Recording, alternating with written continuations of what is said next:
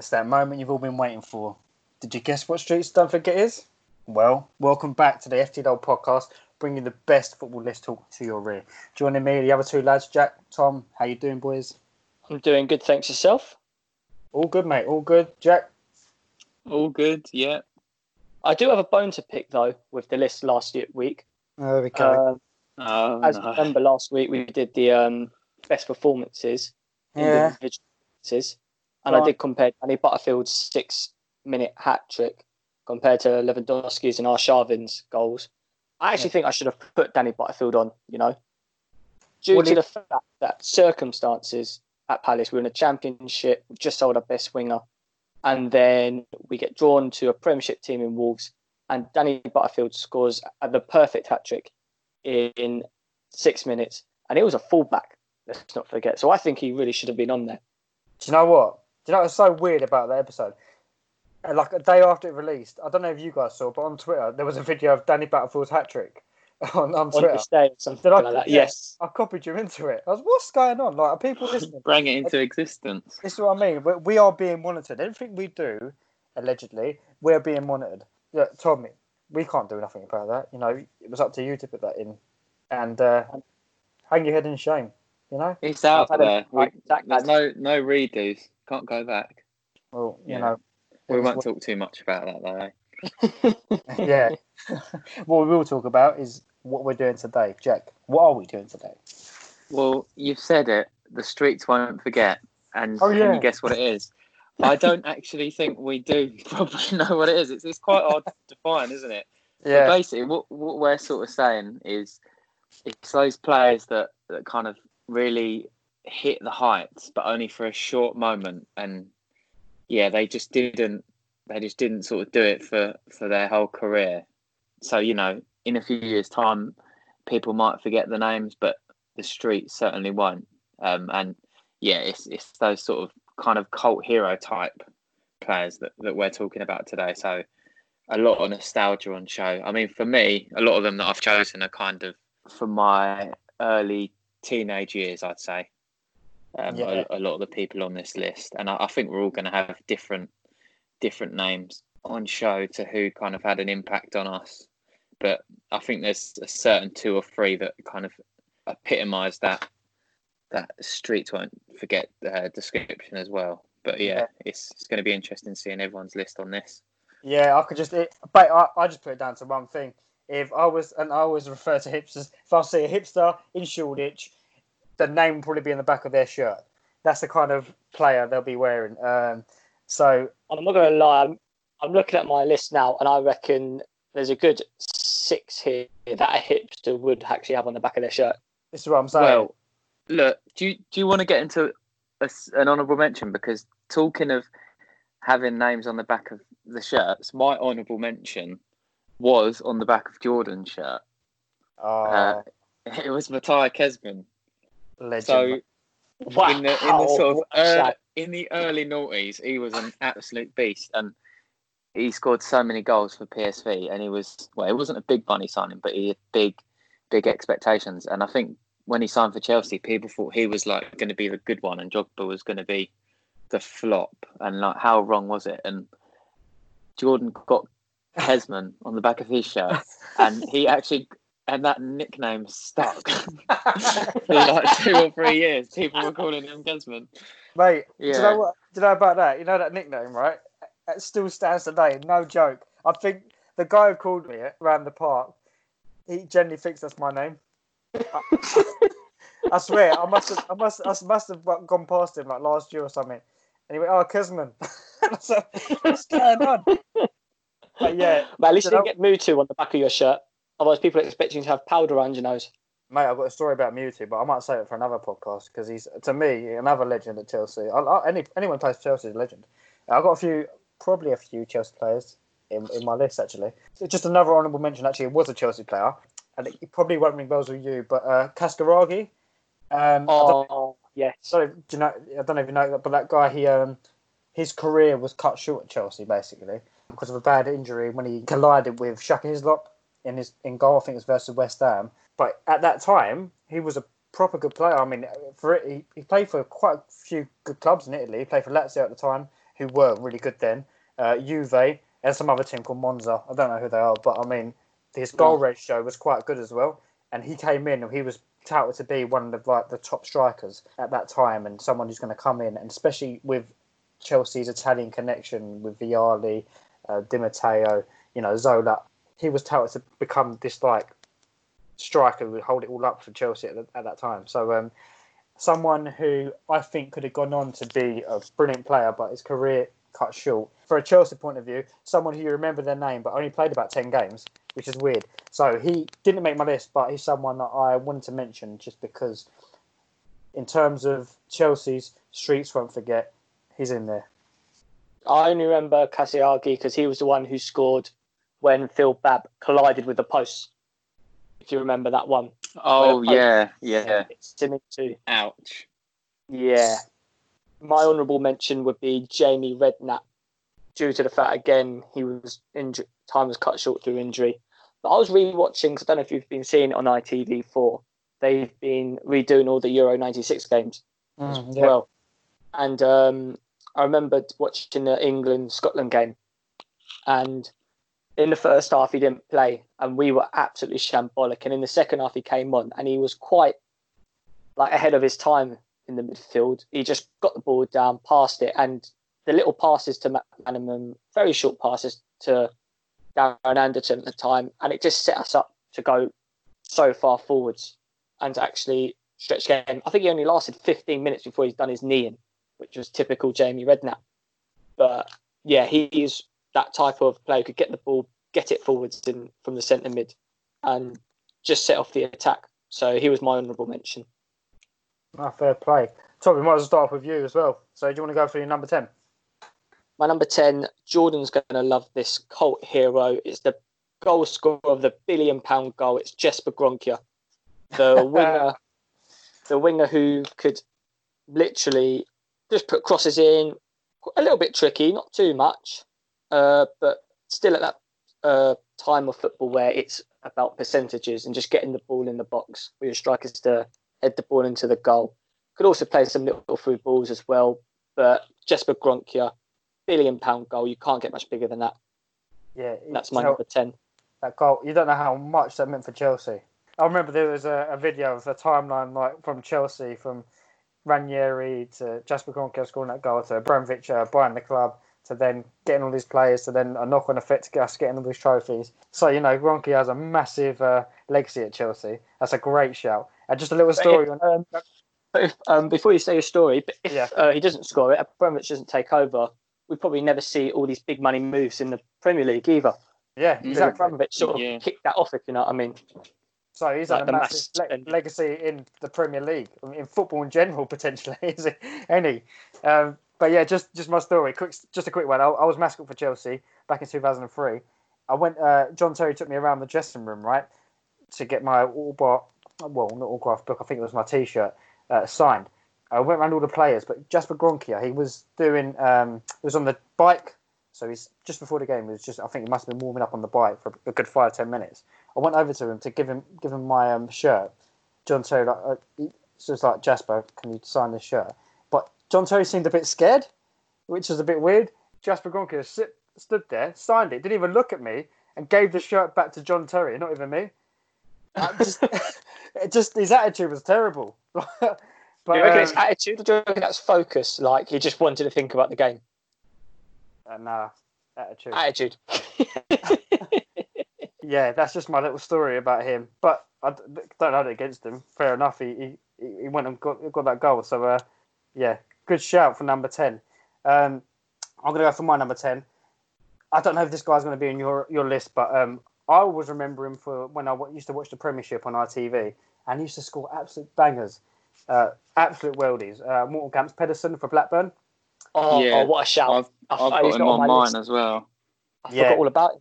Mate, he was unreal. And at that time, we had the traditional mullet haircut. Not like the 80s and 90s mullet, but you had the blonde streaks. Mini mullet.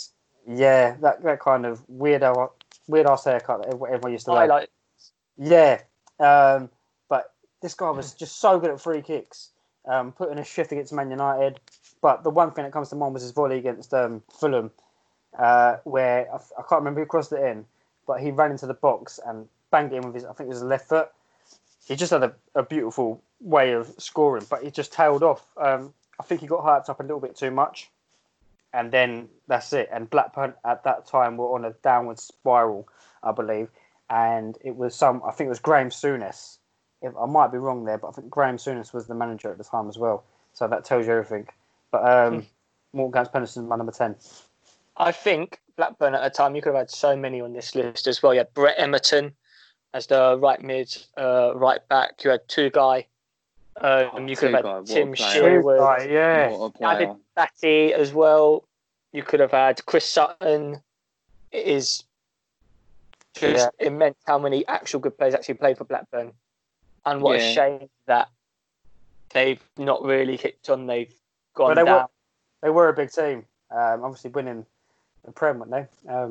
So, you know, Abbott's are the best. Arsenal at the moment as well. So, Jack, your turn. Yeah, I had Pedersen at 10 as well.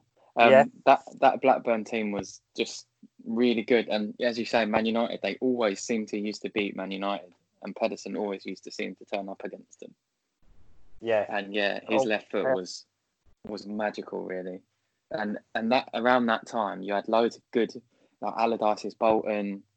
You had Wigan back when they were pretty good, and West Ham with Tevez, and it was just a good time for them, like mid-table UEFA Cup teams. Yeah, I didn't really appreciate how good the teams were. But when you look at these teams now, you've got like Sheffield United and Wolves, and they're just not got the same appeal, entertainment or appeal. They're just not interesting really. Whereas some of the other teams were. Those teams like Blackburn had their own identity, whereas Sheffield United, they all starting to play the same football as the top clubs, if that makes sense. So everyone's playing the wing backs, etc. They're not having their own identity. To be fair to Chris Wilder, he was doing that in the Championship as well, doing a 3-5-2, and he was getting like each side of the centre backs to push forward as well, which is quite a refreshing thing to see them do. Yeah, don't get me wrong, he's doing that, but I mean back then, everyone would be playing the same formation back then. But in terms of identity with their players and how they would play, it would be completely different to what it is now. But yeah, we've both got MGP at number 10, me and you, Jack. So, all right, number 9. Number 9 for me, I've gone for a player who I mainly remember for Leeds, but also done a bit for Middlesbrough as well. It's Mark Viduka. Just a great goal scorer. I mean, he didn't get the high numbers of some of the others, but he was always around. He was always getting goals. But the Leeds time in particular, he was getting quite a few. So for me, Mark Viduka deserves a spot on the list. And he's got quite a memorable name that a hipster would have on the back of his shirt as well. So for me, definitely deserving the list. Bloody hell, Mark Viduka. I always remember when they went down. Was it Mark Viduka, Harry Kewell and Alan Smith? Oh, that front three, yeah. That was unreal. No. And they had Ian Hart as well at left back, and it's just like, how have you gone down? I think Paul Robinson was there at the time as well. Yeah, he was. Ferdinand. Was he there or did he left? Say again, who was the other one? Rio Ferdinand. Oh, he'd left, yeah. But they had such a good team. Them and West Ham went down the year before, and you just don't know how because, they were amazing. With Viduka, though, this is where that whole streets won't forget thing, what actually is it? Because he didn't come to mind for me as, does he actually count? Because he banged in goals for years. But, I mean, you've got, he's not the high-flying players like, for example, Zola that we know. He was still as well, but it's just you've got to appreciate how good he is as well. Plus, he goal scoring for a team that's relegated as well, which doesn't happen too often, does it? No, fair play. No, it's a bit wishy-washy. This streets won't forget, but it clearly is players that are not in the limelight now and haven't been talked about. But we still know that you were a baller back in the day, at least for one season or so. So my number 9, it's a bit of a controversial one. Diarra. Do you remember Diarra? Diarra. Right. So I've found a couple of players on my list. I've found his career should have gone in reverse by the Chelsea thing. Mm. So, a bit like Shaqiri, he's like that as well. Exactly like Shaqiri. So, Diarra, he's picked up at Chelsea, right, from this French team, right? And when I don't know, back in the day when Sky Sports used to say, Chelsea 5 million for Ashley Cole, whatever, blah blah. I used to see all the listed Chelsea players that transferred in, and Diarra was one of them. And I thought any name that's coming up on that thing must be good, right? So he comes up, plays to Chelsea. Must have played about 10 games. It was absolutely diabolical. He could have joined, but I generally thought he could have joined the list of top Chelsea centre defensive mid. You have Makelele, Essie, and bloody Kante. You can name them all. But he had so much promise, but didn't live up to expectations. Then he went on to Arsenal, and Jack, you can tell us he wasn't really good there either.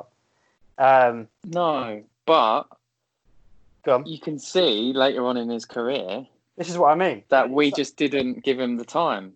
No, exactly. So he goes on. He only played about 10 games for us, and then he got moved on. He got moved on, and eventually he ended up in bloody Real Madrid, where he was in the starting lineup. He's had 81 games for Real Madrid, and he's played the likes of someone I'm going to mention later on. So I won't say him now. But he even had the number 10 shirt for Madrid for the time being, right? That's a big thing. Do you know what I mean? And he wasn't that bad. Like for Madrid, I think he got into a couple of UEFA teams of the season, or at least a UEFA team of the month or something like that. So he's not someone that was terrible. And I just remember him for being such a promising prospect, and for playing for such big clubs, but not making it.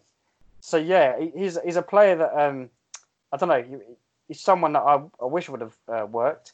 I always remember the interview he had at Chelsea. I don't know if you've seen it, where he was with him, Kalou, Drogba, I think Makelele, where they're all speaking, and he can't speak a word of English. Oh, I think I've seen that. Yeah. And they just they ripped the piss out of him basically. But yeah, he looks like a dolphin as well. But for some reason didn't make it at Chelsea. But it's a Beulah whale. Hey, a Beulah whale. That's what you mean, isn't it? The forehead. Yeah, that's what I meant. Dolphin, same shit. But yeah, to not make it at Chelsea and Arsenal and to make it in Madrid, he must have been a good player. But I remember him. So you belong to the streets, Jack. number 9. My number 9, and I do have this guy's name on the back of one of my shirts as well. It is Shinsuke Nakamura. Oh, baller. So when you mention him, the first thing you think of is free kicks, and he was just one of the best at free kicks and set pieces and stuff. And I think he's a bit of a streets won't forget footballer for us. I doubt he is in Japan. He's probably one of the biggest names out there in Japan. And when he was playing for Celtic, one year he was the Player of the Year in Scotland, and his most famous moment is when he scored a free kick against Man United, and Celtic beat Man United. And for a couple of years, he just was really good. And I remember, I think we got linked with him once. I think maybe Liverpool and Man City did as well. And that was like, is he going to make the big move? And like a lot of these people, when they are sort of hitting their height, they get a link with a big club and then they don't make the move. And then it just all goes downhill within about a year. And it's like, they really should have, took their chance and it was gone. But yeah, his free kicks were kind of his forte really. But he was, such a good crosser and striker of the ball. And I mean, he was a legend in Japan, massively. He played loads of games for them, but outside of it, I think we all just remember him mainly for that brief spell when he was the best player in Celtic. His free kicks are literally the definition of the phrase, put the ball where you want it. Just pure accuracy. It's like the left-footed David Beckham in a way, if you know what I mean. Well, do you remember that game? That free kick game we were talking about on another call, weren't we? Where it was Roberto Carlos, Beckham as the options, and I'm sure that Nakamura was the other option for the free kick game. That's how iconic he was. But nowadays, you wouldn't have that. Like no one would really know who he was. I wouldn't have thought. He always seemed quite young for me. Like even when he's getting older, he's probably still only like 22 now. I don't know. He Probably just looks 22. Yeah. Yeah, that's what I mean. He always seemed a bit young. But Must be a cultural thing because they've got a footballer who's playing in the K League, not a K League, in the Japanese league, who's 50, or like a few seasons ago, that oldest player was 50. Oh So, yeah. It's a good lifestyle out there, man. Must be. Keep him fit in that. But yeah, that's a great shout. Tom, number 8. Number 8 is still playing, but I'm more talking about his spell at Everton than his current spell at Watford, because it's not that great. Deulofeu was absolutely tearing up teams and winging fullbacks and defences generally when he was at Everton. I don't think you should forget his spell at Everton. It was just too good for an Everton shirt. It'd just been released by, was it Barcelona B team? And why he didn't actually, I think it was only because of Messi, Neymar, Suarez is the only reason why he didn't progress further. And them having Sanchez and Pedro as well. That's the only way I can think of why he didn't make it through Barcelona, because he could just tear through teams. So he's my number 8. Yeah, I think you're looking to the future a bit with that one. He could still, he's still got a career, or a bit of a career in front of him. He could turn into Messi. You never know. Yeah. But we can't forget that Everton spell though, because he's not doing it now. It's just little glimmers of what he used to do. But Everton, when he was there, it was just cutting through teams like butter. I'll put him in the same bracket as Bojan, someone like that.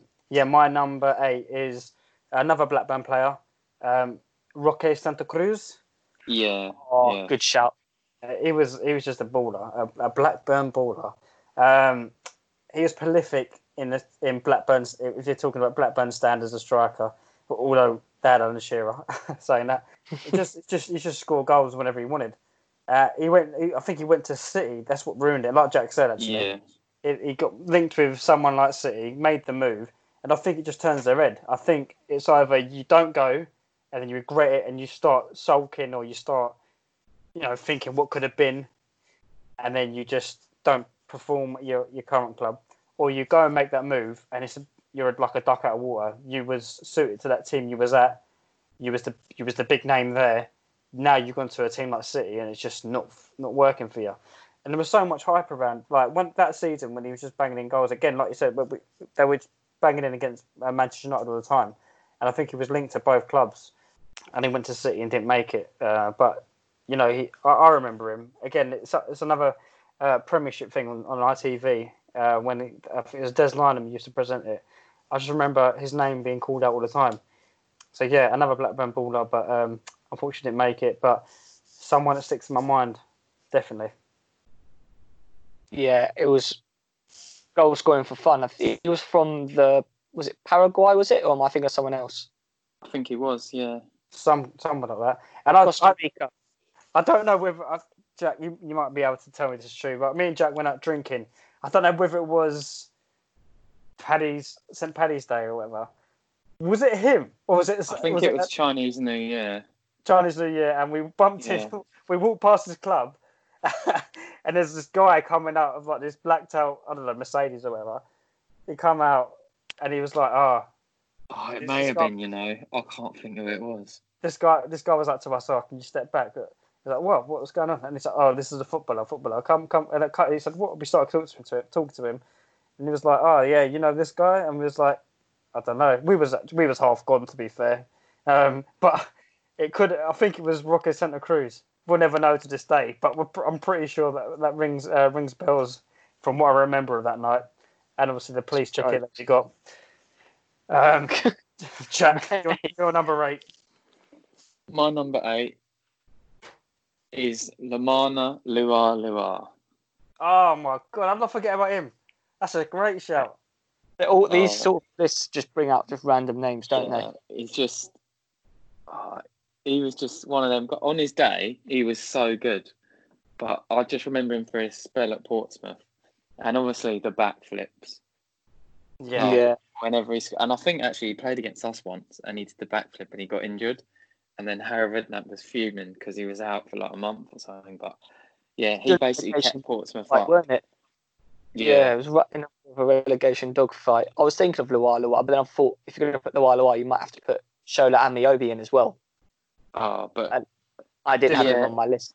Different well, actually, class. Amiobi stayed at Newcastle when they got rid of Lualua, and I think they got rid of the wrong one, really. Yeah. I mean, Palace ended up with Shola Amiobi at one point. Did they? Like, such a piss we had, club.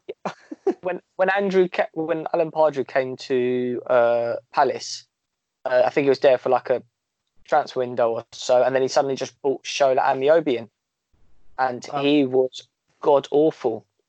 Like, we've got this habit of buying these random footballers, like I think in Kevin Palace, Doyle, and he just didn't work. Palace had bought Lualua, they would have been, maybe got promoted a bit earlier, because he was a top player and a legend for Congo as well. I think he was the only guy that anyone would ever know from Congo, I would have thought. And what's the Democratic Republic of Congo? Yannick Bolasie. Yes, but at that time. At that time, and on his day, he could just turn up, and he used to seem to score against us all the time, and he's really fast, he's really strong, but he was only good really for His celebrations. A short period. Yeah. I think he got it. I don't know whether this is true. Again, I might be chatting at my cake hole here, but whatever. The reason why he was injured, not that time against Arsenal, but there's another time where he done something to his ear, and he couldn't do backflips anymore. He was told not to do backflips. Oh, maybe, because it's balance in it or something. Yeah, and then literally, it was all in the paper, and then all of a sudden, the week later, he was doing backflips.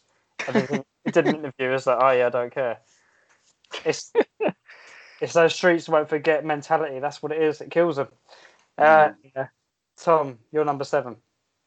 My number 7 is going to be a player that Jordan also likes. He came in, was transferred in at a time where you already had Chris Sutton, you already had Zola in, and it was seen like a bit of we've already got 2 good strikers. Do we really need another one? They brought in Tor Andre Flo, and he, for the time that I remember at least, just kept scoring. And even when he went up to Rangers, he was scoring goals as well.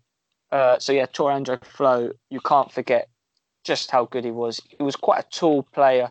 Could get on the end of crosses, and he could get into any team bar United and Arsenal at that time for me. So Tor Andre Flo's got to be number 7. Yeah, he's a good player. And for Chelsea, I think he would. I don't think he'd be a streets won't forget for Chelsea, but maybe for everyone else.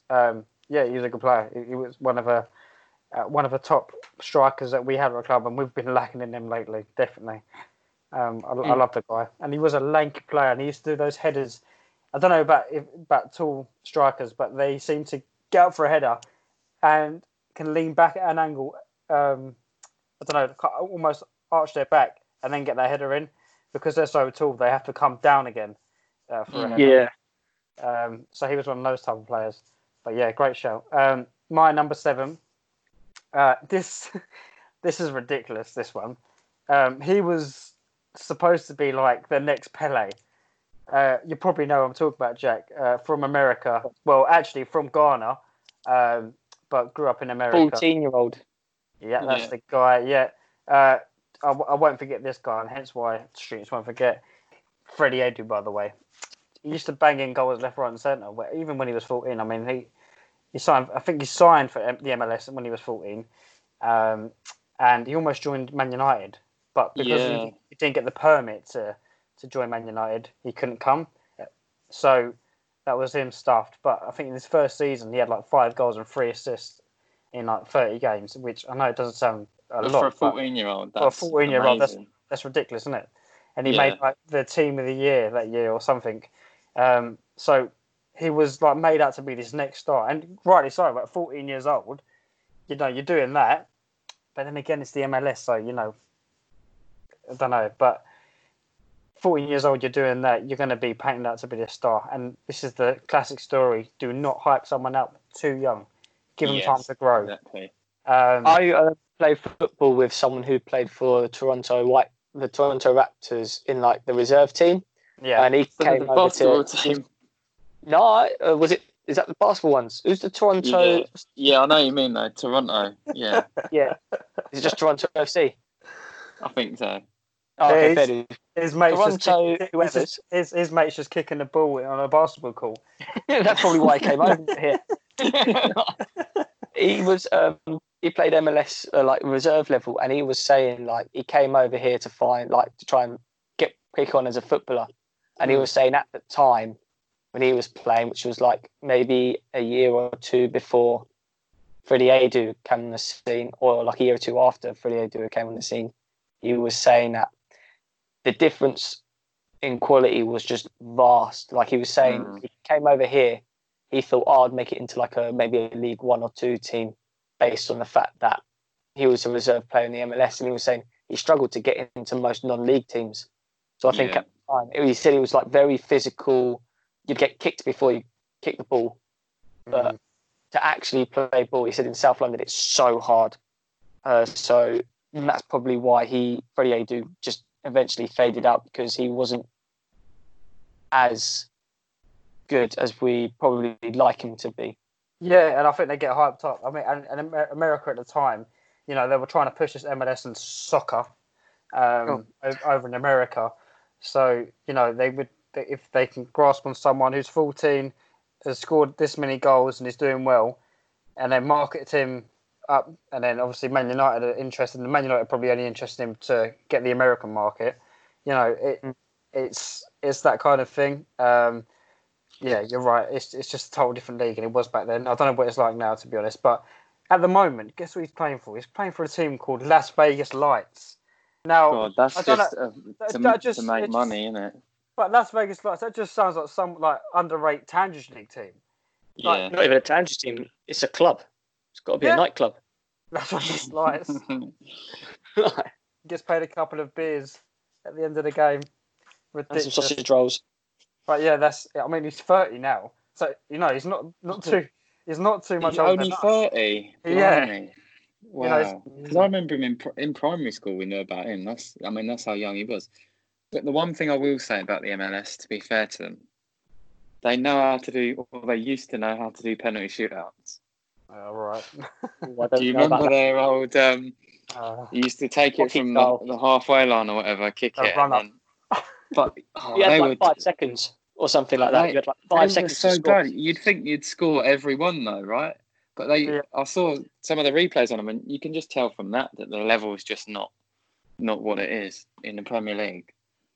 Yeah, 100%. Sunday League finishing. But nowadays, it's come on leaps and bounds with the likes of Lampard, Beckham, Gerrard, you name it, Vieira. They've had some big names over there, and obviously Beckham making his own team now. I think a lot more players are going to be attractive. Ibrahimovic, of course. A lot more players are going to be attracted to that league, and it's only going to go and grow. So yeah, probably level with maybe League One Championship standard, maybe, or probably equivalent to Scottish League. Yeah, I reckon. Yeah, you're probably at like a bottom half Championship side, I reckon. Yeah, but yeah, that's my number 7. So Freddie Adu. So my 7, Jordan, you've already mentioned him. It's Bojan. Oh, yeah. Yeah, I mean, he was another one that was hyped up. Messi was only about 20 at the time, but they were already trying to make the next Messi, and that was going to be Bojan. That's weird that he was only 20 and they were trying to get someone to be the next him. Yeah. That's mad, isn't it? Yeah. I think this says a lot about Messi. Well, yeah, it does.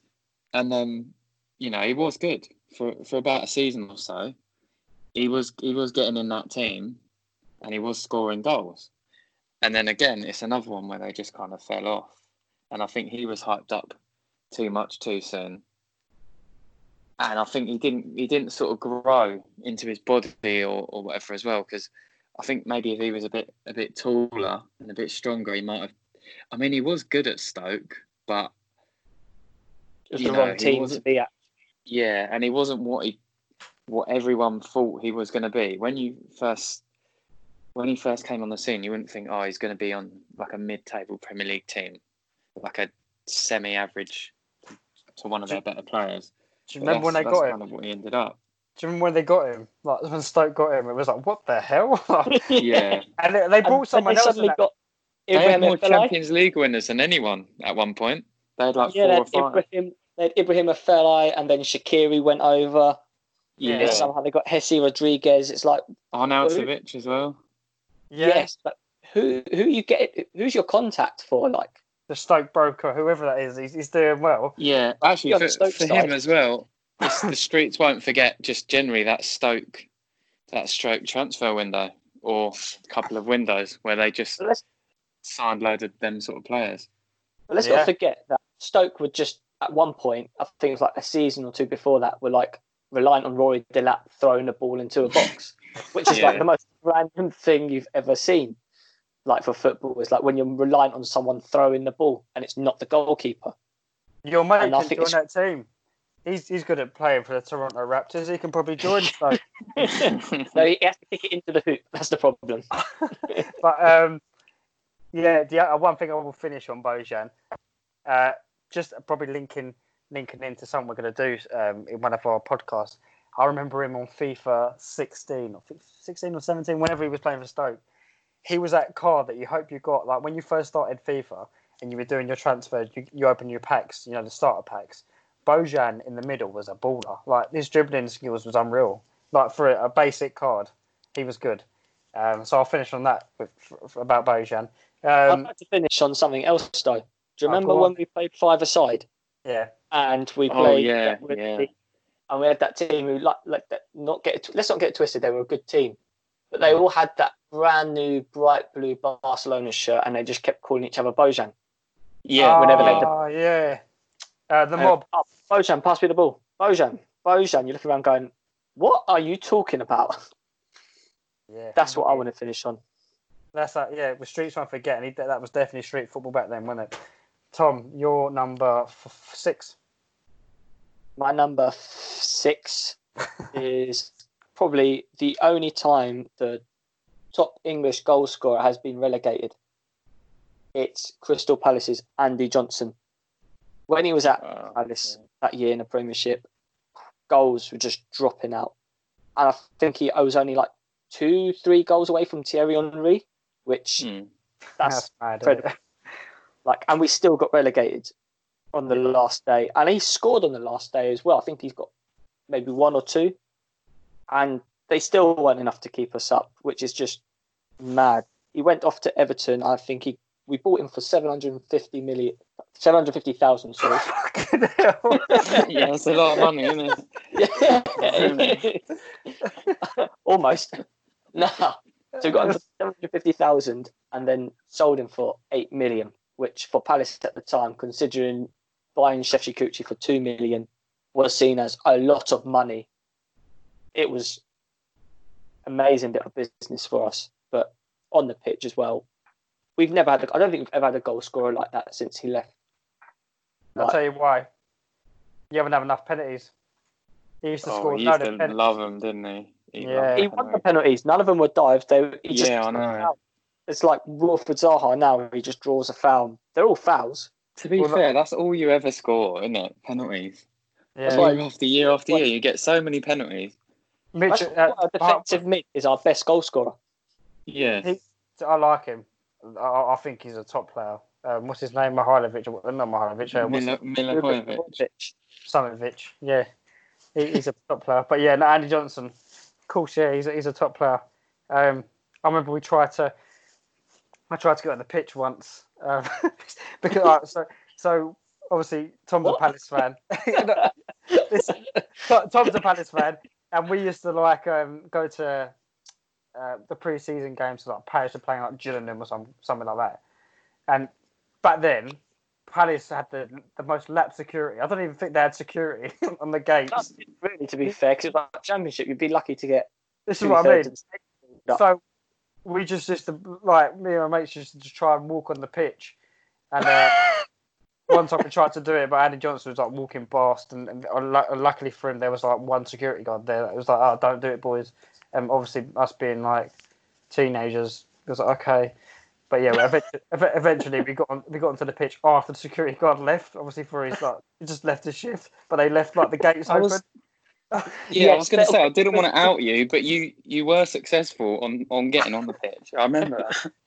Yeah, allegedly. They allegedly were always open as well. Palace left the floodlights on and everything, so we're just sitting there, like 3 or 4 of us, on the pitch. We're playing with an imaginary ball. This is how dumb it sounds. Playing with an imaginary ball in like our like baggy jeans back then, pretending to score, doing celebrations. but there's no fans. It's just like was Alex Ricardo involved in this by any chance? No, he wasn't. And everyone I could just imagine him celebrating. If anyone, Alex McCarter he's that guy that we talked about regarding the total 60s. That was 60s. Brilliant. Also, speaking of Palace pitch, my mates invited me down to join their six-side team for the season ticket holders tournaments they do on at Selhurst Park on the actual pitch, and we're known for being the only team who managed to score from a throw-in, like a Rory Delap type throw-in on like a 5-a-side pitch. It was brilliant. Nice. Ball in from the halfway line, thrown in, proper throw-ons, and we managed to score a header. Probably the only team able to do that in history. So I am proud of that. It's a nice little bit of trivia there. Right, I'm going to my number 6. Right, this guy was like, if I say Welsh wizard, and I'm not talking about gigs, and if I say lower league, who do you think I'm talking about? Mr. Lee Trundle, by any chance? That's the man, yeah. Oh, Lee Trundle. Skills, mate. Unbelievable. Mate, he is, like, growing up, watching Soccer AM, basically. Yes. He was always on the showboats. And again, these another player with a bloody mullet, or whatever that haircut was. I can't call it a mullet. I don't know what it is. But just the unreal skills, the audacity just to do that in a match. Like, he used to roll it on his neck. I can imagine. I remember one clip in the middle of the pitch. He just caught it on his neck, just done turned around like 360. Like, how can he do that in a game? Oh, like I don't know. It was unreal. But do you remember the penalties as well? Yeah, he was doing penalty because he was doing like what are they called? What's it called when you put your leg behind your other leg? You kick Rabona. It. That's it. Oh, Rabona, yeah. We're learning every day. I was talking about the other ones. I was talking about the other one where he'd walk up to the ball as if the ball moved or something, and just as he looks like he's about to pick up, he'll suddenly toe poke it with like his left foot. Yeah, stuff like that. It was just a wizard, and I think put him in a Chelsea team, they'd taken out Hazard for the last couple of years. It was that good. But the problem he's still banging in goals now, though. Yeah, he's still playing. It's just I think the problem with him. He was. I don't know much about his personal life, but he seemed. I might be completely wrong, but he seemed like a party boy. Yeah. And he was never, the fittest player on the pitch. He was just. He was not.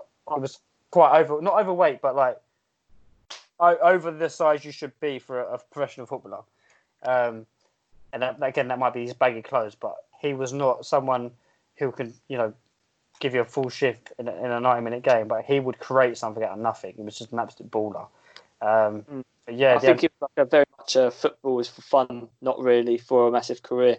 Yeah, but a lot of those players can make careers just by enjoying themselves.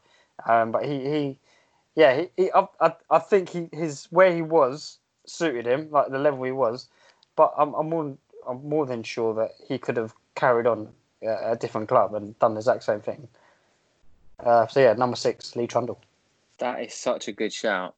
I wish he was on my list. And there was a point actually because he could have played for like all the countries. So I thought when he was like at his peak, I wish he could get like a cap for Ireland to see how good he actually is. But yeah, I don't think he got capped by anyone in the end. But yeah, he's proper old school nostalgia. That is so good. Back when Soccer AM was good as well. Yeah. It's unwatchable now. I still watch it, but after they started stealing our stuff, I'm against it now. I mean, I don't mind the stuff with the thing with the penalty and the free kick and the crossbar and all that. But the actual getting on the guests and chatting stuff, I don't think it's any good now that Lovejoy is not in it anymore. Yeah, I thought it was still all right. I thought it was still all right with Max Rushton, though. It still had that sort of theme to it. And then he's when not there now, is he? He's gone. It was all right, and then it was just 3 guys there, and I was like, It was more after Helen Chamberlain left. That's when it really, really went downhill for me. I think you was right the first time. Helen Lovejoy. They're secretly married, them two. But yeah, let's not talk about them because they're our rivals and they're horrible. They steal our stuff. Stop plugging the rivals. Yeah, come on. Yeah, Jack, your turn. My 6, I think he might be on your lists, and he is one of these names that does often get mentioned when people talk about the streets won't forget. It's Michu. Bless you.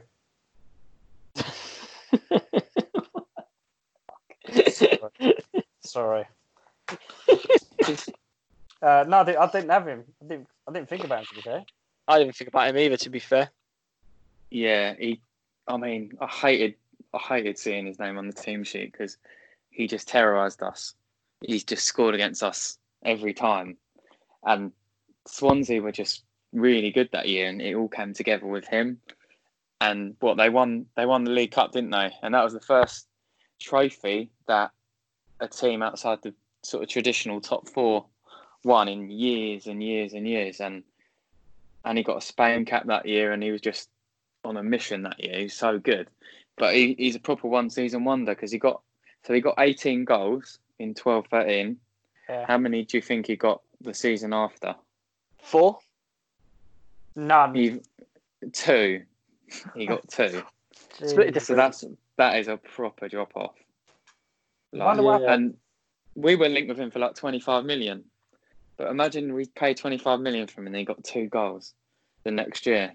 Sounds like Danny Welbeck. Well, pretty much. It'd be the most Arsenal thing of modern times. That would be. I mean, that to be fair, a lot of our most expensive signings are some of the worst we've made.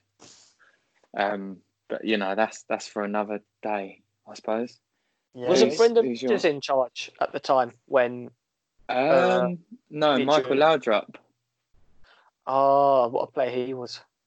Yeah, Swansea were good, but not good. But I mean, they weren't pretty too good. Bad. They weren't too bad.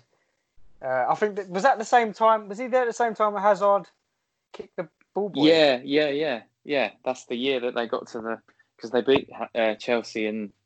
Yeah. I guess the semi-final. I think so. Yeah, I think that might have been the game actually. It may have been. I can't remember, but yeah. Ball boy had to come in. Mitchell was a boy. The street won't forget the ball boy. That's for sure. Oh bloody! I won't forget him. I don't think any Chelsea fan will forget him. He's old enough now. We can take it. I think he was old enough at the time. Wasn't he quite an old ball boy? Yeah, Gordon's calling out the ball boy now. That's it. He's called him out. Do you know what? It's not easy being a ball boy. Oh yeah. I've failed the ball boy trials. I went for the ball boy trial. There's a trial. Yeah, there's a trial. All you got to do is throw a ball on the pitch. It's not as easy. I don't know what I did wrong, but yeah, we went and did it. I actually failed. Well, even worse, I failed it twice. I went to the Emirates, right, and we went on the pitch at the Emirates, and we was doing all these drills, and we had like a game of. I don't even know what it was, but there was 2 goals, and you had to. It was annoying because I wanted to play football on the pitch, not stupid throwing game. I don't know what it was, but then the next year we did it at London Colney on the 3G pitch. Yeah. And we did get to have a proper football game on there, and we had a penalty shootout, and I did score actually in that game. Still got to the part why you failed. Well, they don't tell you why. It's not a feedback. They don't give you feedback. I think they must have needed younger, because you see some of them about 7 or 8 years old. You're too old to be ball boy. I was probably too old. It was 25. It was only last no, week. But I was like, I think I was 13. Yeah. Oh my god. How do you fail the ball boy thing? What's happened is the ball came to him and he looked at it and was like, what do I do? And he just kicked it away, just smashed it 40 yards up the pitch. Not even up the pitch, into the stands. Get it out quick. I thought that's what you're supposed to do when your team's winning. Yeah, Mourinho would have liked it, that's for sure. Oh, God. He sat at the stall, the ball came to him, and the team's 1-0 does come from ball, so he just picks it up and throws it behind him into the stands. That's what he's done. Oh, look, I think I was discriminated against. Yeah. But, yeah, it's a conspiracy. Allegedly. I better get that in there. Yeah. Like, being a 25-year-old ball boy and failing the test, that is not one of your best moments, I'll tell you that. It was an experience. I got to go and play on Colney, which is something. I don't even know what that means. Yeah, what is that? It's the Arsenal training ground. Yeah, to me that means nothing. But so you were ball boy at a training ground. You had to be trained ball boy. What were you saying? He failed at the training ground one. Not even a bloody. No, I did both. They were teaching him how to throw the ball because he was so bad at it. You throw it like this to the person. Yeah, I got a one-on-one session, and yeah. He kept on dropping down grades, so eventually he was in like the under 8s matches, trying to throw it on the 25. Oh no! What is it? It just like the ball came to me, just sort of stood there, and just sort of hit him in the face and dropped in front of him, and he just looked down like a second after. He just forgot to catch the ball. Too good. Too good. Right, let's get back into the list because I forgot what Jack said. Jack said Michu, bless you. Oh, Jack, brilliant. Oh. Number 5, I think. Yeah, number 5. Me, Jack. Oh, right, my number 5. Oh, I need a second. So my number 5. Think he started off at Fulham. I'm not too sure if he came from a team before that. But then he done really well. Got to United. Unfortunately, injuries blighted him a couple of times. And then he ended up at Everton. It's Louis Saha. Oh, what a player. What a player. I think it was unfortunate he didn't get... I don't know if he got capped at all for France, let alone get more caps, because he could just put goals away for fun. And like, even though we were at United, they had Rooney, they had like other big names there. Still seeing Louis Saha on the pitch, you knew he was still going to get a goal somehow. It's just a shame about the injuries, really. Yeah, that headband, didn't he? That's what I remember. Yeah, yes, he did. Yeah. Yeah, he had the headband, like the original St. Maximin. So, yeah, just very skillful, great feet, dangerous in the box. Louis Saha. Do you know what? That's brought back... Louis Saha was a great shout, by the way, but he's brought back one that I wish I put in. Jack, you probably know what I'm talking about from Fulham. The guy that I drew. Yeah. I got a story about him. So I had to pick. I had all the players in the world to pick to draw. For do you remember Match magazine? Yes, I remember Match magazine. I used to buy that religiously, like every day or every week or whatever, whenever it came out. And somehow my picture got into the Match magazine, and it was a picture of Luis Belmonte. It was so bad. But out of all the players, like I could have picked, being a Chelsea fan, I could have had anyone. I bloody picked Luis Belmonte. But you didn't have to worry about the hair. It was a terrible. I wish I had the drawing. It's so bad. Borderline offensive is terrible. That's just my. But I wish I put him in now because he was actually quite a baller. He used to carry that ball quite well. But all I remember from that Fulham team was that Pizza Hut logo on their top. Oh yes. Yeah. Right. I'm going to go to my number 5, and this one might surprise you, and it might be a throwback that you have not heard in a while. So my number 5 is a Bundesliga player. He played up front, and he played for Bayern Munich. Roy Mackay. Oh yeah. Oh yeah. Shout. So this guy, I don't know about you, but he looks like Luis Suarez's dad. If you look at him, he literally looks like his dad. And up until a point, this is how dumb I was when I was younger. I always thought he was Scottish just because of his surname. Until I found out he was Dutch. This guy used to score goals for fun, and I think he played for Tom. You love this name, Deportivo La Coruña. In Deportivo La Coruña, I think he's still the all-time top goal scorer for them, which is ridiculous. But he was just a menace in up front. It was good in the air as well, but he used to score some bangers. and he's got a decent trophy cabinet behind him in both Spain and Germany. I just don't understand why his name spoke about quite a bit. He's one of those players that, I think he maybe spoke about potentially like the equivalent to, like, say, Jimmy Floyd Hasselbank for Chelsea in Bayern Munich. Not a legend, but someone who was good. But in terms of worldwide, he's not spoke about enough. And at the time, I remember growing up, I remember his name being quite prevalent in like Champions League and stuff like that. I remember knowing about him anyway, at least. Yeah. So, yeah, Roy Mackay. Do you know why? I think it's because he's like the Phantom, weren't it? Like, he just didn't do anything in the game, but he was always turn up to score goals, weren't it? Yeah, that's it. He wasn't like a highlight man. He just literally put the ball in the net. So people didn't really talk about him, whereas like Bergkamp and stuff would always do something. Be producing some magic moments. But yeah, he literally just put it in the back of the net. But yeah, he was kind of one. Really, weren't he? The Dutch guy. Yeah. I was considering him. I didn't know. Again, it's like this whole streets won't forget. Was he too good to be on this list? Because he was actually great. He was so good. This is what I mean. Yeah, people don't talk about him though. It's weird because he was like, I'm sure he even won. Because talking about Match Magazine, and they used to hype him up as well, and Kezman. It was around them time. Them two were scoring the most goals in Europe all the time, and like, yeah, he obviously was good, whereas Kezman didn't do it at a big club. Mackay did, but yeah, people would never talk about Mackay these days. Which is weird, isn't it? So that's why I put in this category, although I don't really think he should be. And the same goes for my number one when I get to him. I disagree, I think Mackay should be in the list because, like, he was great and the streets won't forget him, but he was never really spoken about. That's why very under the radar. I think he's legitimate on this list. Yeah, same with Zaha in a way, isn't it? They were both wicked players.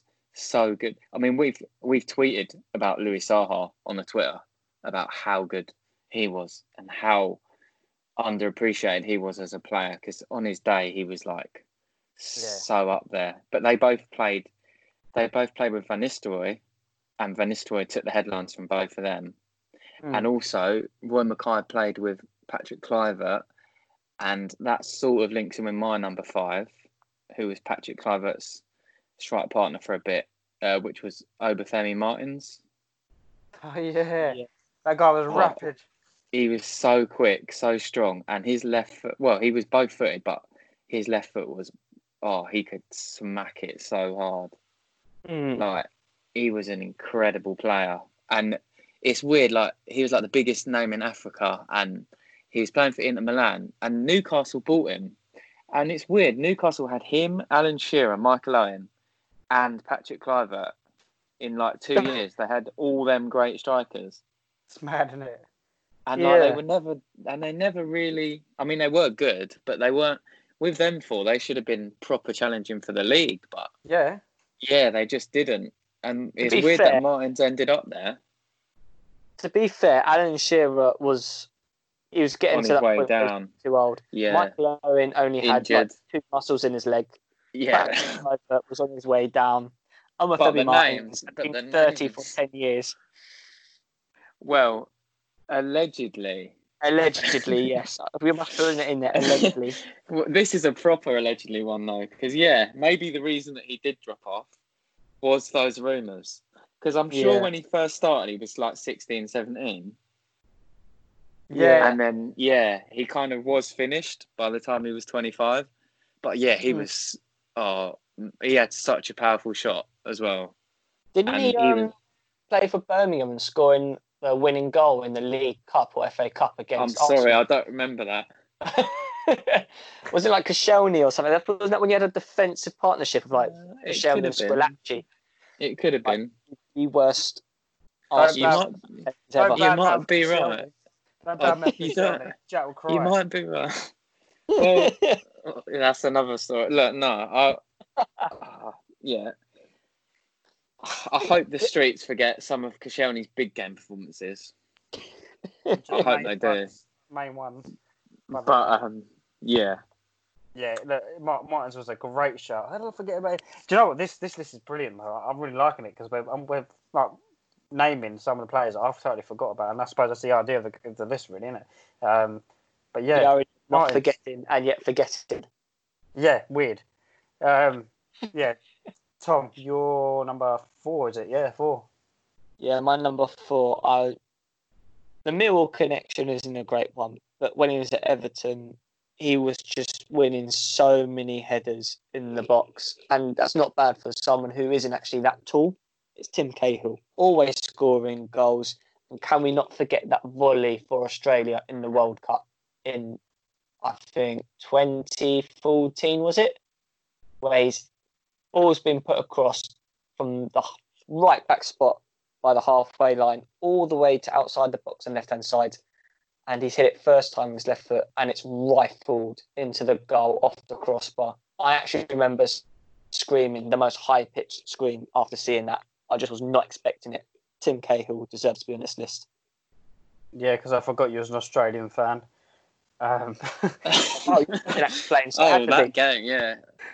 But do you know what? With I can't agree with that. I know we're going back to this thing of what does that mean? Streets won't forget.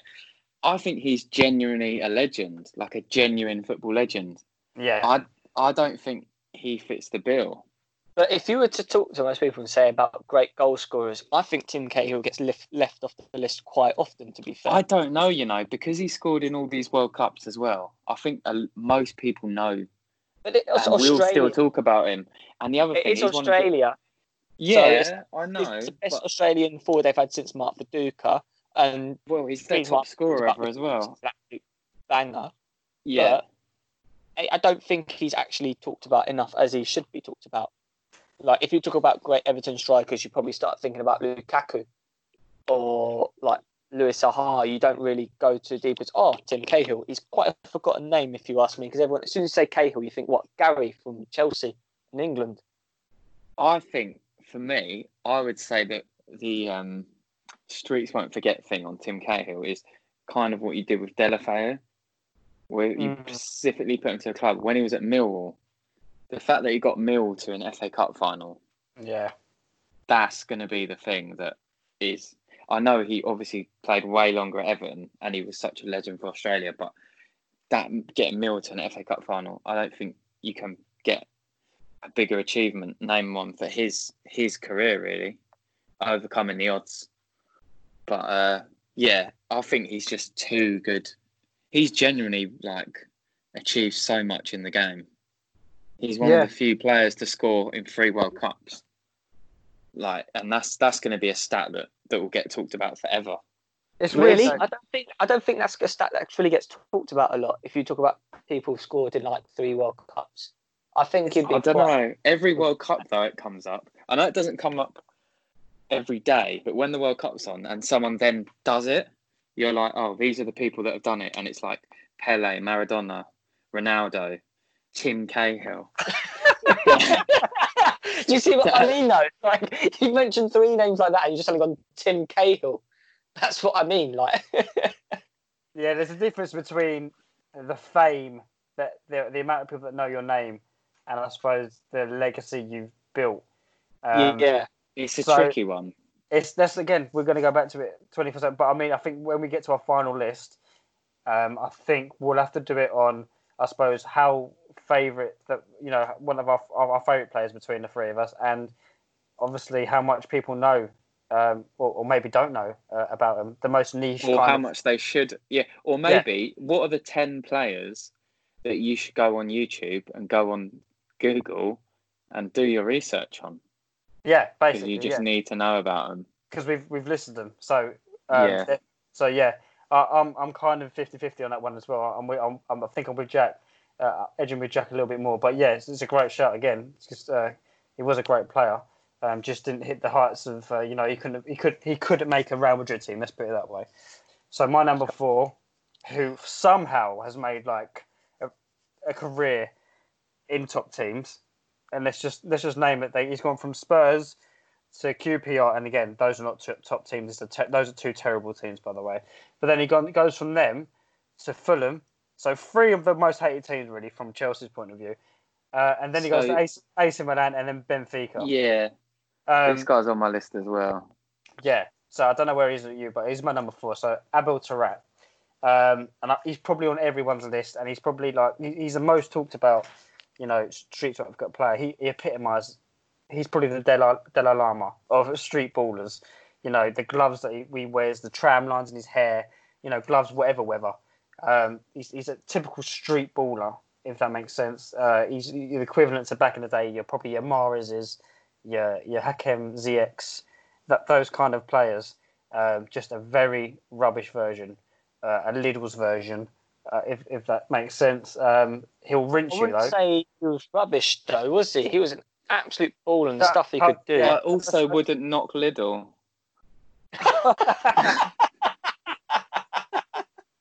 Hold on. Let me just clarify. If you hear this back, I was just about to say he will still rinse you. So I was going to carry on to that. And 2, Jack, you are right. Lidl, I can't knock them. I also do my shopping there, bar this quarantine. Lidl, great place. Just not, your Waitrose, etc. Your top end. I'm not saying I shop there. Don't get me wrong. I'm not some posh toffee. No, you're distancing yourself from our listeners. Essentially.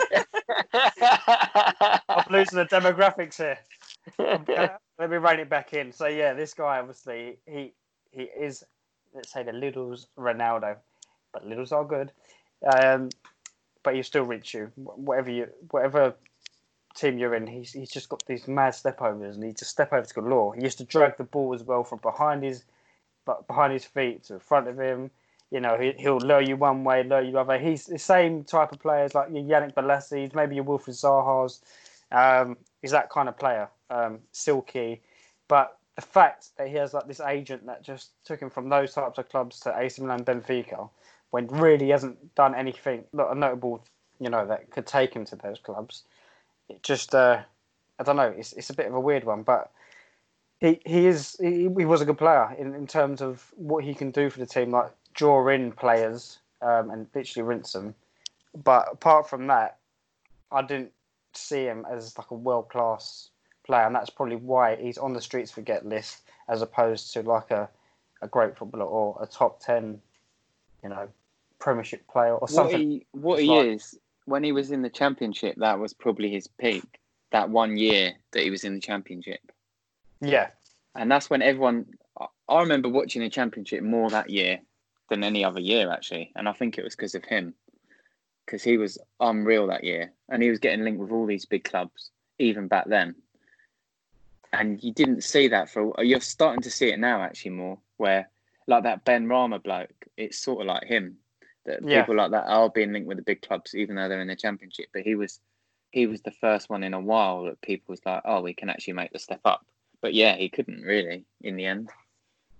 Do you know? Yeah. Now he's at Benfica. He's actually playing defensive mid.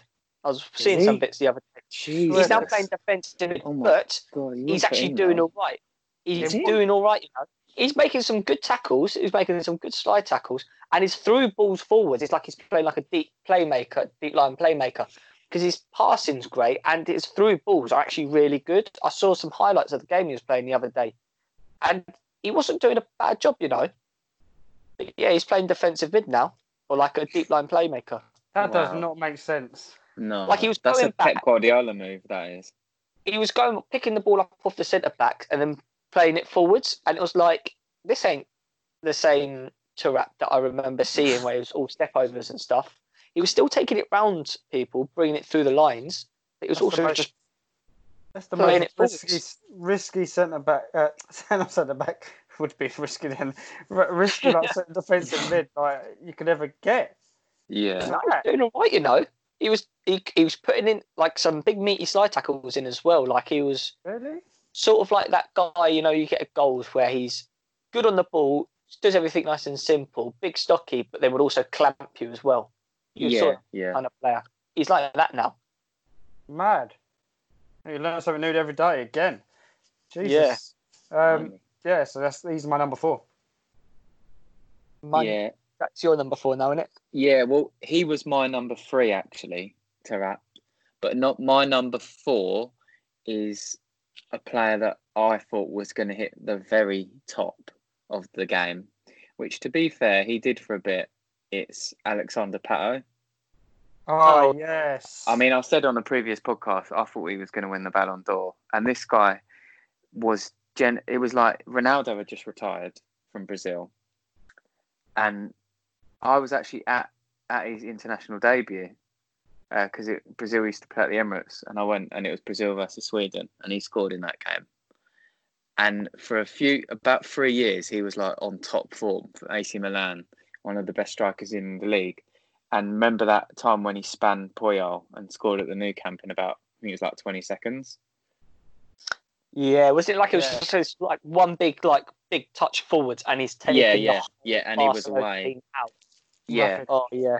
And basically after that moment, it just all went downhill from there.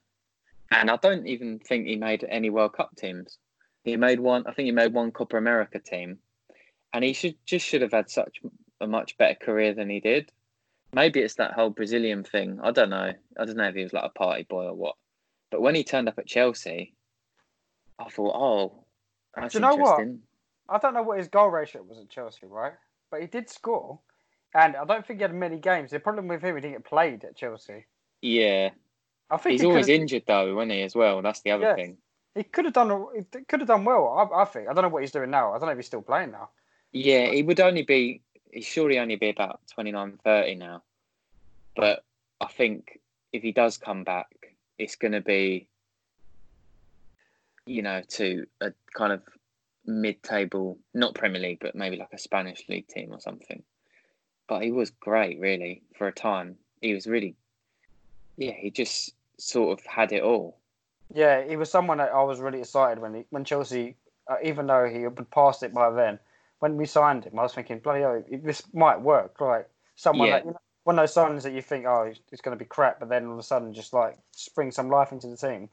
I thought that was going to be like ideal, but clearly wasn't. You know what I think spelled it out though was the I don't know if you remember the Nike adverts where you had the one where they all like go onto the pitch and whatnot, where it's meant to be like your time. I think it was just introducing the chants. Yeah. And you had Neymar with his haircut, and they were in the car with Pato. And like the only time you saw really of Pato was when he sat in the car and was smiling at the cameras, and Neymar got up and carried on and went into the car. I think it was like that was the time when he's sort of like going downhill. So it's like recognised even in the Nike adverts as well. I mean, that is harsh. Shooting an advert showing his downfall, blimey. I know. But yeah, my number 3 is someone similar to. No, I wouldn't even say similar to Rapt in the sense of how its career's panned out. But in the skills set was just unbelievable. Great ball mastery. The fact he rainbow flicked it over an Arsenal player's head as well. Could score some great goals. You remember the baggy shirt? Yeah. Okay. And I'm putting it in JJ Okocha. So good they named him twice. Played at Bolton. This is where I'm putting him in when it's at Bolton. Because like although they'd done well, they didn't really win anything. It was almost like he was at a team who he shouldn't have really been at, if you know what I mean. He shouldn't really be. And he was at PSG, was doing well. I think he was playing at Menorca as well in the Spanish league. Because I remember they played in like a red kit, red and black shorts.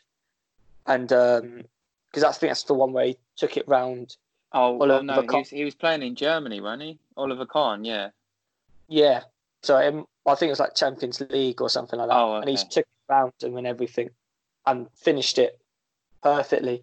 He could have done so much more with the skill set he had.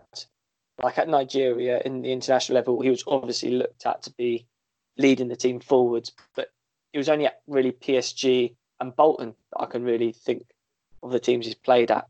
So for me, like he could have done so much more. But he was just a very good ball manipulator, flick it over people's heads.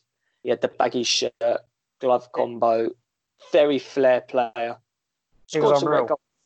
Scored some great goals, was unreal. But career-wise, Bolton, I know they were decent, but Bolton? They weren't decent. That's like number 3. He was good, very good, but didn't do as much as he could have.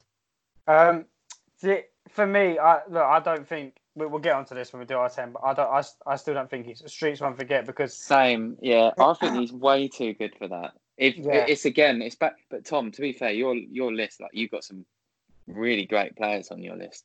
So we are going back to the thing again. What does it mean? The thing. But in terms of like, if we're judging it by our favourites and who to watch, yeah, you've got to watch JJ Okocha. I think as well. If you don't know who he is, you've got to. I think a lot of these are look him up. I think a lot of these are more cult heroes as well, though, aren't they? Yeah. So, like, He which was is a legend, wasn't he? The streets won't forget the cult heroes as well. So I think it's a different aspect as well. another reason why people won't forget him though.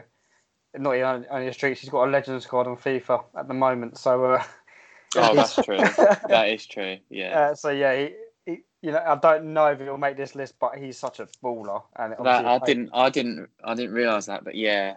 I think, to be fair, if you've got a Legends card on FIFA, all the kids are gonna know who you are as well. Yeah, but he was a baller. Yeah. To be fair to me, I haven't had FIFA since FIFA 17 or 18, so I wouldn't know about that. But yeah. Yeah, no, have I. You loser. My number 3. I've got a 9-year-old. I can get away with it. Number 3. So I said Taarabt was a Lidl's version of Ronaldo, right? So this guy maybe is a Sainsbury's. Again, like he had a weird career. I've got the same player as you, I think. So you probably know what I'm talking about. So did he play for Sporting? Yeah. Barcelona, then Porto, Inter, then Chelsea, Besiktas, Al Ahly, Porto again, Besiktas again. So Ricardo Quaresma. I don't know. Is your number 3, Jack? No. So my number 3 was Taarabt. So he's my number 2. Okay. So let me just talk about it. I'll talk about it in brief then. Again, he's another player that Chelsea brought, who I was excited for, because this was the same era when like Chelsea were getting all these Portuguese players. Him being at that time being linked to like how Ronaldo is, and that kind of silky flair player. But he just didn't hit the heights that he should have. But then again, come around to like Euros 2016, I believe it was. Yeah, he scored in the knockouts. This is the weird thing. Is he actually too good for this list? But he's like a proper YouTube footballer though. I remember like YouTube wasn't massive back in the day, but he was one of them guys that everyone used to YouTube. And do you remember his outside of the foot? Yeah, that is the cult. That is the cult finishing there. It's the outside of the boot. Do you remember Tarek Salah was just obsessed with Quaresma doing the outside of the boot whenever we went goals? No, but I remember. I do remember someone saying Quaresma, so it must be. But yeah, Quaresma, he was like, you're right. Some people used to want to play like him, and a lot of people. He was someone that was known, again by the streets, I suppose, because we used to play on the streets all the time, so it kind of links up. But he was that kind of player that people used to like. But like in terms of like the sporting media, they never used to hype him up as much after his stint at Chelsea, I suppose. Because he came along the same time as Ronaldo. That's his problem. Yeah. So they were both going to be like the new Figo, and obviously Ronaldo just absolutely obliterated him. Yeah. It's the same as Nani as well, weren't it? Yeah, so it was in his shadow. It was in his shadow. And he had the same kind of... he was the same kind of player. Let's not get it wrong. He just wasn't as good. But yeah, I think he replaced Ronaldo in that final, actually, in the 2016, because Ronaldo was injured, wasn't he? Yeah. And that's when Ronaldo would try to be the manager. I actually think... Yeah, well, he was the manager. Unpopular opinion here. I think Portugal actually played better when Ronaldo came off. Well, it was early in the game, but yeah, probably. That was quite late on in the game, weren't it? That was like after 30 minutes. Yeah. But, it went to extra time, didn't it? So still in the first sort of third of the game or whatever. Yeah, but like France all over. All we know is that the guy he was silky and he can put a good cross in. And like you said, the outside of his boot is his trademark, really, wasn't it? So yeah, he's my number 3. Yeah. Yeah, so I mean, I've talked about my 3 and my 2 now. So Tom, guess back to you for your number 2. My number 2 is probably your guy's number 1. I think we all remember how good he... Say that again? Can't give too much away, I'm afraid. I doubt you've got my number one. My number two, is Hatem Ben Arfa. Ben Arfa was an absolute player. He could turn anyone, dribble through anyone, and I mean anyone, and put in an absolute worldie. It must have been an attitude thing that stopped him from progressing, because he went from Newcastle to, was it Lille or Lyon? I think he went to Hull for a bit, actually. Exactly, he's gone Hull as well. And then he went, I think it was Nice, and then he did get his big move to PSG, but he just fell out of Emery, so he didn't really play. But yeah, because he was like, that Lyon team was so good, but him and Benzema, and they just went completely different directions. Yeah, but it was weird because Ben Arfa was probably on the ball the better player. Yeah, they all thought he was the best, but screamers he could score. The ball mastery he had was impeccable, but he just didn't seem to do anything else, if you know what I mean. Like at Newcastle, we all know he was a big talent, but it just never really pushed on from Newcastle, if you know what I mean.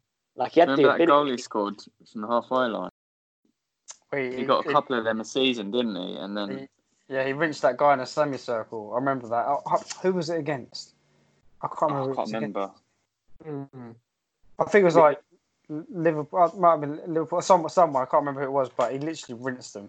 Like he received the ball at semicircle and done that turn. I think it was Blackburn, maybe. Yeah, it might have been. And he just literally ran around the whole team. Like he just went straight forward and then put it past the keeper. Like it was nothing. So, yeah, sorry, Tom, he's my number two as well, so I might as well just jump onto my one as well. Go for it. Yeah, just basically that goal. That goal sums him up, really. But he's won quite a lot of honours. He's not like someone who's... Again, it might just be because he's at the club, though, isn't it? Yeah, it is, I think. Actually, Lyon were dominant, weren't they? Lyon was such a big team then. I mean, I think he won like 4 League Ones or League One for Lyon, and then obviously he went to PSG. So, you know, he's been in clubs that have won. He's just someone who maybe wasn't at the right club at the right time.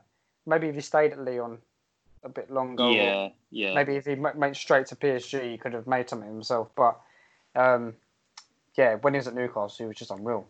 He was struggling to think of a better winger who could have actually done a lot more. Like he was just should have been at a bigger team, really. To be fair, must have been attitude or something, but can't see why he couldn't have been at a bigger team. To be honest. Yeah, top player. So yeah, he's my number 2. He sort of was at his best though when he was at smaller teams, and he was kind of like the main big fish. Maybe not the main man, but the best talent, because he could just kind of get away with just being a street baller and not really bother about working hard, tactics and all that. Yeah, it was just them highlight reels, isn't it? That's what he was known for. Luxury player. Yeah, top player. But I think it might go back to who was we talking about earlier on, where we were saying that some of these players just enjoy the game, like Lee Trundle. I think it was him. We were talking about they just enjoy playing the game, the skills and stuff like that, not really committing to training, etc. It might, like I said, it might be an attitude thing. It might just be enjoying the game more than wanting to make something of a career out of the game. We'll go back to Tom. Your number 1. My number 1 probably is really unfortunate because of his injuries. I remember reading in Peter Crouch's book saying about how good he was, and he was saying this person. In fact, I'll tell the story once I've said his name. It's Ledley King.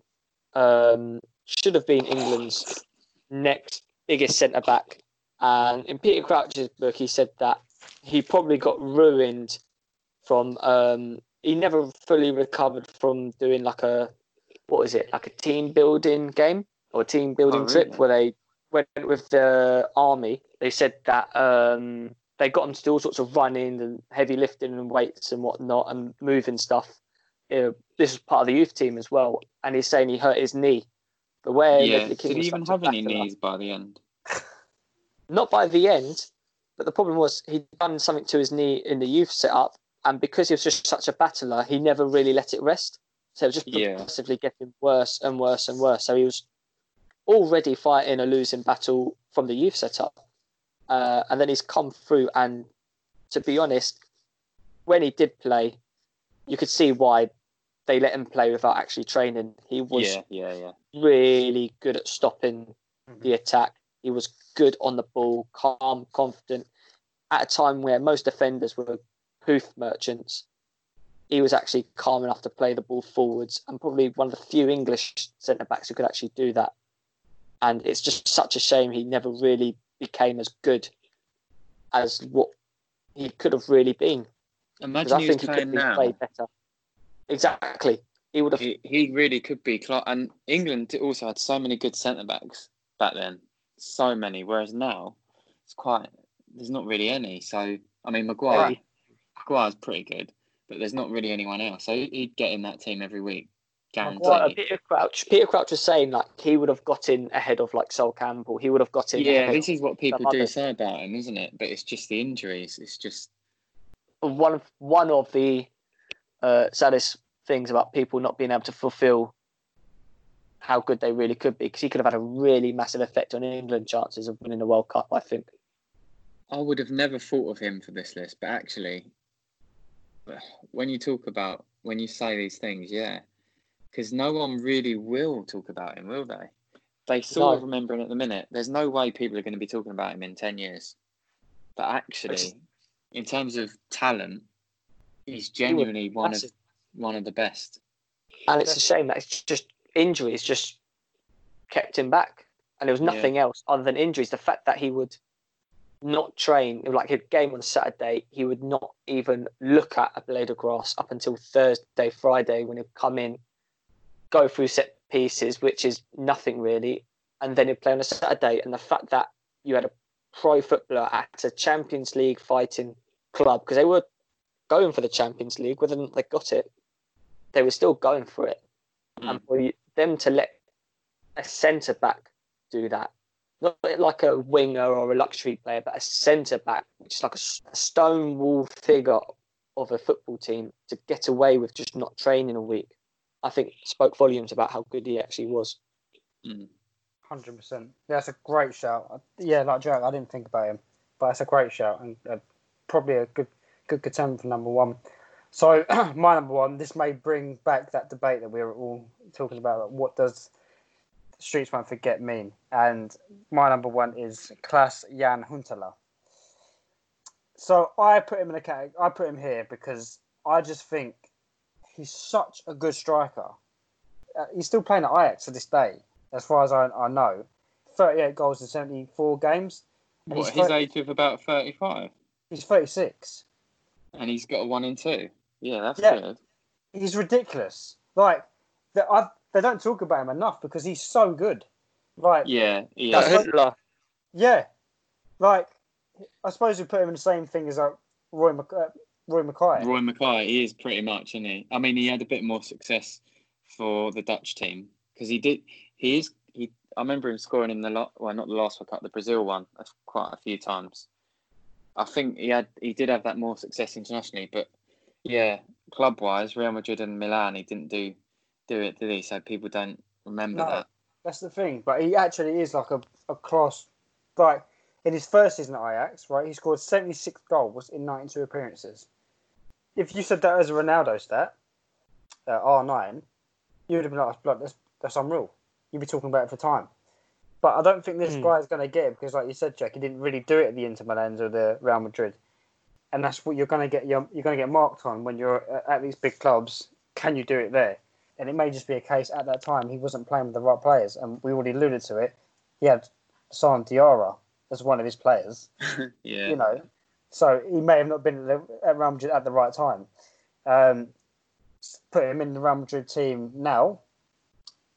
You know, obviously a couple of years back, but put him in the Real Madrid team now. He would maybe. You may be talking about him as one of the best strikers to play the game. He's that good. I just don't think he gets put up there with like your Van Persies, your Drogba's, your Henrys. Okay, he's not that level, but his record does stack up to them. To be fair, this is what I mean. I wanted him at Arsenal for a while actually, because when we got Podolski, I would have wanted Huntelaar instead, and I think he would have been better. They both were playing for in the Bundesliga at the time, but yeah, he was. Yeah, he's always scored goals wherever he's gone, isn't it? Really. I'm not sure he got the full respect though from the players, like high level players. Because I was reading Pirlo's book, and he was saying that when they were trying to convince him to stay at AC Milan when he was trying to leave, one of the reasons they gave for him to stay was that they were going to buy Huntelaar, and like in the book, Pirlo's just sort of like half mocking, not like vicious or anything, but tongue in cheek, saying like it's Huntelaar. You're trying to get me to stay at AC Milan, and you're going to find Huntelaar to try and convince me to stay. Yeah, so like that. So I'm not too sure if was recognised by the bigger and better players as well. Yeah, you know what I mean. Arrogance of Pirlo. I've got a story on Huntelaar. Arrogance of Pirlo. To be fair, though, I think he's earned it. Yeah, he has. Yeah. But I've got a story on Huntelaar that I don't think I'll be able to link in to another podcast. But he scored the first ever goal at the Emirates. Yeah. And I was on the pitch that day. So I made it onto the Emirates pitch twice, once for the ball boy trials, but yeah, I was. It was Dennis Bergkamp's testimonial. So it was Ajax versus us. The first half was like the proper teams, and the second half was the Legends game. And yeah, he scored in that game. And actually, Van Basten played in that game as well. And he would have been like 40 odd. But he was class. Van Basten, even at he must have been about 50 or so. But Huntelaar scored in that game, and I think he just signed for Ajax then, and they were sort of talking him up. But yeah, who did you walk on the pitch with? Well, what it was so for Bergkamp's testimonial, we all got a flag to wave for all the teams he'd scored against. So I got, well, guess what team, Premier League team Chelsea. I got. No. Yeah, good. Weren't Palace, was it? No, it's Sunderland. So I've still got the flag somewhere. You got a Sunderland flag. Yeah, I've got it somewhere, yeah. Cause you wave it when you watch Sunderland Till I Die documentary on Netflix. No, I've not watched that yet. Oh, it is so funny, the second series. It's like the guy who's chairman. What, is there more than one series of it? Yeah, you got the one where they get relegated again when Chris Coleman's in charge, and then it's like last season, not the season that ended, but the guy who's the chairman, it's like a real Ricky Gervais sort of character, and like they've really written it to make it quite comic, if you know what I mean. They've not written it, but they've edited it to make it look quite comic. That's terrible. Imagine being that club. Oh, mate. That's a nice little story, though, Jack. I remember that, but I didn't know they couldn't have scored on that day. That's pretty cool. But yeah, he's my number one. Jack, who's your number one? You guys have already said it. It's Ben Arfa. So he's the one that people just do mention, don't they, when it's Streets Won't Forget. He's almost over-mentioned, to be fair, because everyone does mention him and Taarabt particularly. But he just does epitomise kind of what you would describe as that sort of footballer. And his talent level, he should have done so much more with it, really. He's got about 10 or 15 France caps, which just doesn't seem right. Fair enough if he was kind of at his best these days, because France are absolutely stacked. But back when they weren't so good and he still wasn't getting games, he's obviously got some sort of attitude problem as well, but allegedly. But, definitely a massive waste of talent. Like, he could have been anything he wanted to be, really, but he just, he didn't get on with managers, with players. I guess he didn't work hard enough, and it's a shame. Yeah. Do you know what? I really enjoyed this list. Right, let's try and nail it down to the final 10 then. How are we going to do this? This is just impossible. So how did you want to define this 10? players what we want people to watch or look up, because Ledley King won't have highlight reels as such, but people do need to know about him. So what I would say as well, I don't think with this we need to particularly rank them 1 to 10. No. We just need to throw out 10 names out of all these that. Yeah, don't rank them. Yeah, I think we all agree Ben Arthur. Yeah, we all had Ben Arthur, and was that the only one? Yeah, that was the only one we all had. Taarabt, I think. Taarabt, yeah, I had Taarabt. Quaresma. Two of us had Quaresma.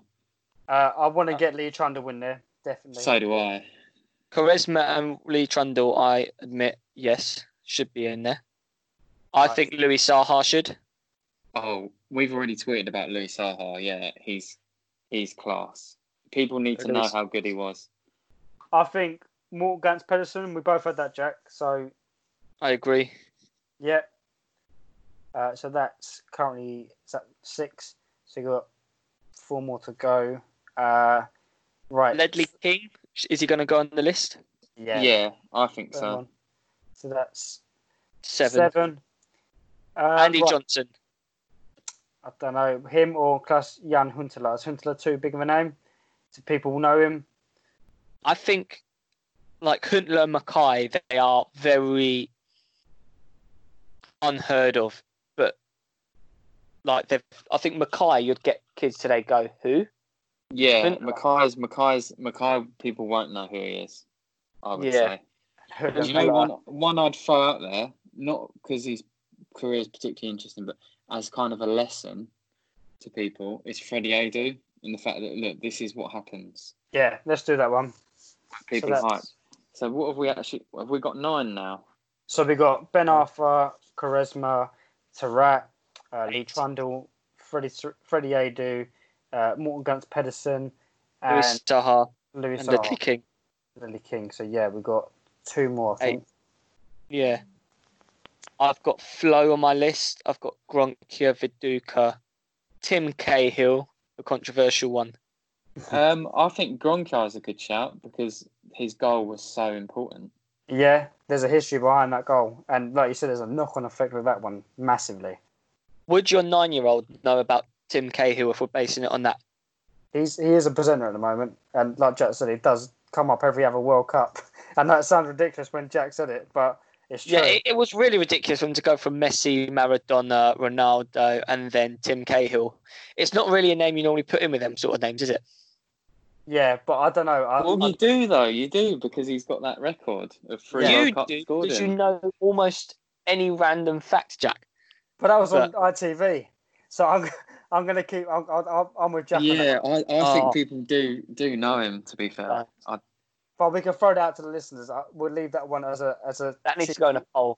So, Jack, who else have you got?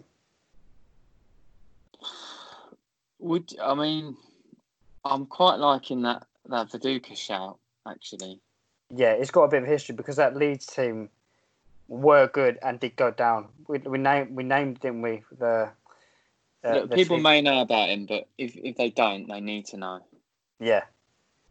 Okay, this is off our 10 then. So, Jack, do you want to give us the lowdown of who that 10 were? Yeah, so they're not in order, but if you take away 10 names from this podcast, we suggest Ben Arthur, Quaresma, Louis Saha, Lee Trundle, Adil Taarabt, Ledley King, Morten Gans Pedersen, Freddie Adu, Jesper Gronka, and Mark Viduka.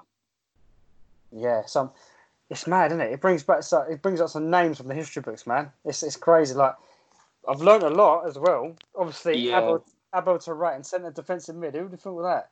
And Jack fading his ball trials. And obviously, how? Tom, your mate who plays for the Toronto Raptors. The basketball team. What a madness. And Jordan finding out that John Terry's scared of Jesper Gronkia. What a mad one. This has been a mad podcast. No, I enjoyed it though. But yeah, I got a lot from it. And what I did get though, on a serious note, is these players are either defined by their injuries, their attitude towards the game, or their agents, I suppose. But I suppose that is the reason why these players are on the Streets Don't Forget list, because one of those 3 reasons is the reason why they're here. There's nothing else to it really, and I think some of these players could have gone on to be world class. Say for instance, Freddie Adu. I know we spoke about the MLS, but say if he genuinely was a good talent, it was just the fact that his agent marketing him, he was just pushed out to the world, and the pressure may have got to him. Or say for instance, I don't know, Ben Arfa. His attitude took it away from him. His attitude towards the game. The world was at his feet really. He could do anything with the ball, but in combination with his attitude and his agent, that the reason he's at Newcastle and not PSG, I don't know why, but it's what it is. So yeah, really interesting one actually. I'd like to do more of them, like similar types of lists like that. But yeah, this week we've got a shout out for songwriter, a bit different this one. Jimmy Benn, so a Sheffield-born songwriter, and all around nice guy to be fair to him. Jimmy has a history of singing and has worked at a very high level. And all I can say for certain, he's got a way with words and he thinks outside the box. So if anyone's listening who needs a songwriter, maybe you're planning a wedding and you want to write a song for your missus, I don't know, anything like that, hit him up at www.jimmybenmusic.com. Yeah, that was a fantastic episode, guys. What we got next week, Jack? So next week, we've been doing a lot of top 10 stuff, but we're gonna change it up a bit and do a top 5, and it's more nostalgia coming to you. It's the top 5 childhood football games. Lovely. Yeah, so it's that sort of era where a lot of these players were playing from, to be fair, when we were sort of 8, 9, 10 years old. And yeah, it's always good, isn't it, talking about that sort of age. We'll have a lot of stories to tell you about that one, definitely. We all grew up together. We probably all played the games together, to be honest. But that's going to be good, and a lot of people will relate to that one. That's fantastic. I can't wait for that one. But yeah, thanks, guys. Obviously, as ever, follow us on the social media at FTLOL Podcast. Make sure you subscribe to our podcast as well on Apple Music. Give us a 5-star rating. You know you want to. But yeah, thanks for listening, and keep it FTLOL. See you next week for another For the Love of List segment. Remember to follow our Twitter at FTLOL Podcast and to like, comment and subscribe.